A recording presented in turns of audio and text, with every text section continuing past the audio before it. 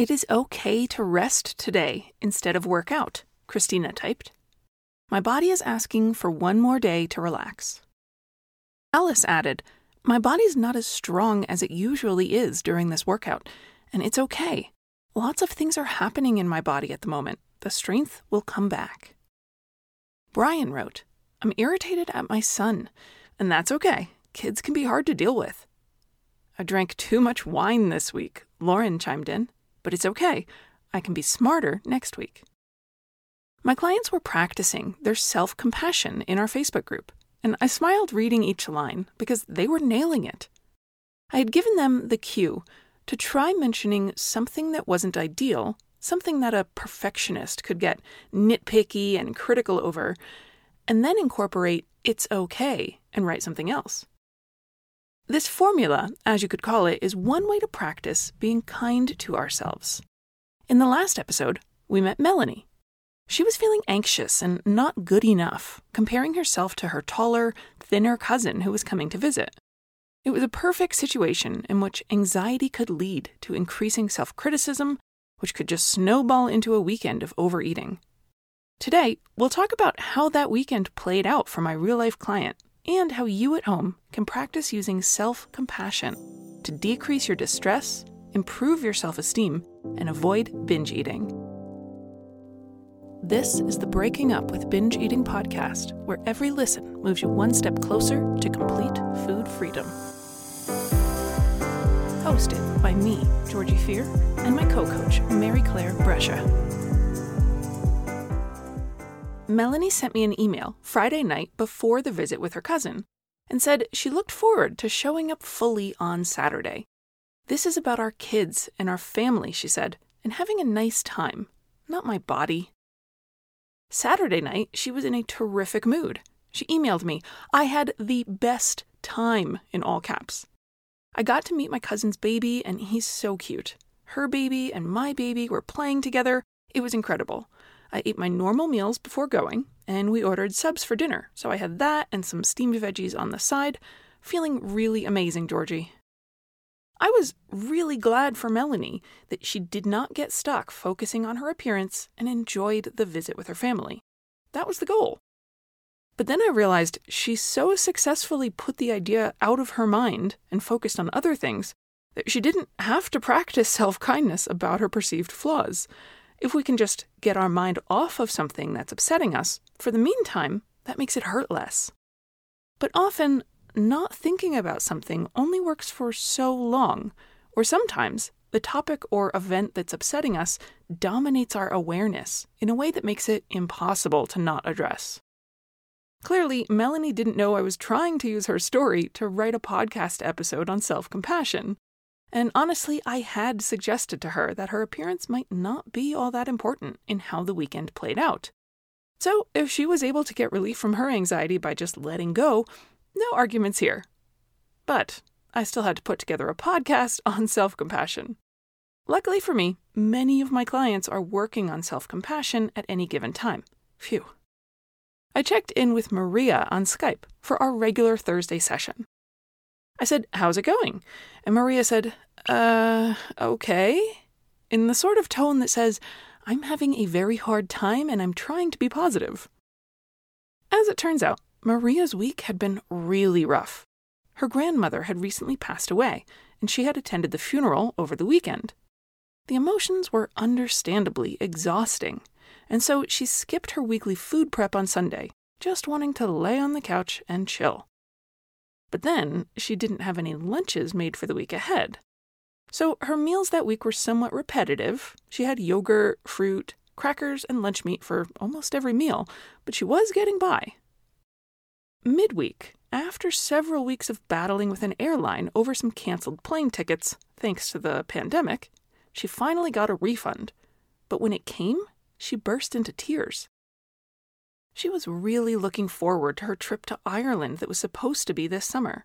She didn't want a refund. She wanted to be in Ireland with her friends, not isolated in the Midwest facing a pandemic that who knows when it will end. Her emotions came pouring out in the tears, and she left work early on Wednesday, walked in her door, and just lay down on her bed. I tried to be nice to myself, Maria said. But it was back and forth. I'd get really mean, and then I would try to correct and be nicer. But then I would just go back and get critical again. And then I'd stop and try and fix my thinking again. I'm just so tired. I really admired Maria in that moment, working as best she could to take care of herself when she was in the middle of so much. A grieving family, a canceled vacation, no food prepared, and she was still fighting on to take care of her mental state. I said, let's clarify these two types of thinking. Let's hash out the mean type and the kind type. Maria gave me examples of her mean self-talk. I should be getting up. Why should I be laying in this bed so long? It's not like I've been working out hard. I've been at a desk job all day. The rest of my coworkers aren't laying down. They're still getting work done. And why am I being a crybaby over the Ireland trip? I got my money back. What's the big deal? But she knew this style of thinking wasn't helping her. This was the old voice, the inner critic that made her feel more depressed and pushed her further into sadness and shame. She practiced self-compassion by saying to herself, my body is tired. I didn't sleep that well for several days, and it's a natural reaction of my body to be tired. And yes, I'm sad that I'm not going. This trip was really important to me. It's really hard to look forward to a trip for months and then have it suddenly crossed out. There's nothing wrong with wanting to go home, watch the Waltons, and sit with my cats and enjoy my house. My energy's going to come back, and then I will do food prep and get back to working out. I'm trusting I won't feel this way forever, but this is how it is today. Now that is some self-compassion. Maria's inner critic was not okay with her laying down. Her inner critic didn't accept that she could be upset over a canceled trip, and it wanted to make sure she punished herself for not prepping food or doing her workouts this week. Her inner critic would never let her relax comfortably. Inner critics are never moved by what we've gone through because they don't care if we're in pain. Self-compassion, on the other hand, notices our pain and sees it as important. It sounds like, whoa, I'm going through something right now, and this is hard. The feelings I have are valid and real, and there's nothing wrong with having them. And because our suffering matters, self-compassion naturally leads to looking for ways to reduce our suffering. Maria needed to take the night off. She needed to get some sleep and let her energy come back before pushing herself into doing workouts or cooking. She needed to grieve the trip to Ireland to see her loved ones. When she was able to channel her own self-compassion, her mind eased. She slept. She recovered. If someone in your past treated you like your feelings didn't matter, like your suffering wasn't worth talking about, it could have undermined your ability to be compassionate with yourself. Without self-compassion, that inner critic runs rampant, telling you to be more perfect, get more done, and stop doing wimpy things like crying and resting. Your inner critic is always saying, what's wrong with you? You can fire the inner critic. At least send him on a leave of absence and see what happens when you treat yourself like your feelings and your pain matter. Maybe there's nothing wrong with you, and you're just a person going through things. To summarize, I'll break down self-compassion into some steps that you can practice. Ideally, the time you need this most is when you're feeling uncomfortable, when you're feeling a little critical of yourself or down or bothered by something. But remember, you can practice these bits anytime you remember. 1. Ask yourself, what's bothering me? Once you come up with something, keep looking to see what else there could be. Sometimes there's layers and layers of things bothering us, and we might not see them if we don't look below the surface. Don't filter anything. Let yourself feel the way you do. You didn't choose these feelings or sensations, and none of them are wrong. It's not helpful to filter out things that come to mind by saying, no, that shouldn't be bothering me. If it bothers you, it bothers you. That's okay. 2, try saying, that's okay. I gave some examples at the beginning of this podcast of how that might sound in a sentence. You can start a list of anything you might beat yourself up for, like gaining weight, overeating or binge eating, getting a parking ticket, or making a mistake at work. And your brain might right now be saying, whoa, Georgie, nuh-uh, I can't say it's okay that I binged. I want to stop doing that. But here, listen to me. The idea isn't that it's okay that it happened so you'll just let it keep happening. The idea is that it happened, but the world didn't end, and it's okay that you feel the way you do about it. 3. Consider what might help you feel better right now, and take action. Would getting some rest, calling a friend, or getting some ibuprofen make this moment a little easier? Would a warm blanket and a mug of tea feel nice? Take a few minutes to care for yourself. If you have to get up and walk across your home to get something, do it. It's easy to think of what might make you feel better, but not bother to actually get it. The important part here is actually doing it. Thinking about your self-care isn't enough. You have to prove it's a priority by taking action and getting that thing for yourself. 4. See the best in yourself instead of looking for the worst in yourself.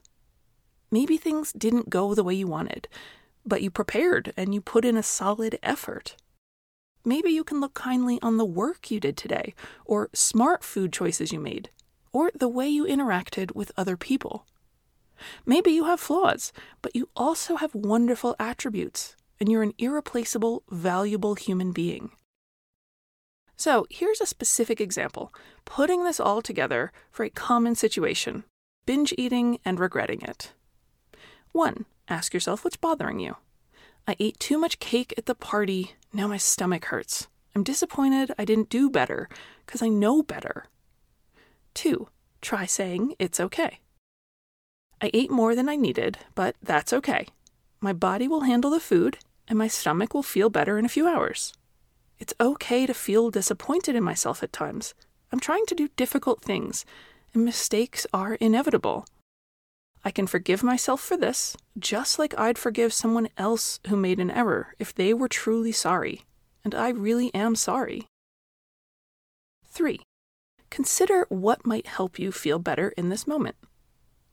My comfortable pajamas would feel good right now, and it would feel good to know I can avoid binging again in the future because I learned something and today wasn't a wasted lesson. Let me get my journal and scribble some notes to help me feel back in control and ready for the next party I go to. That will help me feel better. 4. See the best in yourself. I made a mistake, but I am taking responsibility and choosing to use it for good. I'm practicing my self-compassion right now and doing my homework. I'm facing something that's hard and scary, and that shows I'm brave. What do you think would happen if you responded to yourself with kindness and compassion for just a week? Are you willing to try it for 7 days? I'd love to know what you experience. Send me a note at georgie@nutritionloft.com and tell me what happens when you give self-compassion a good try. I hope you enjoyed the show. Don't forget to leave a rating or review to help someone else find out how they can break up with binge eating. I'll see you next week.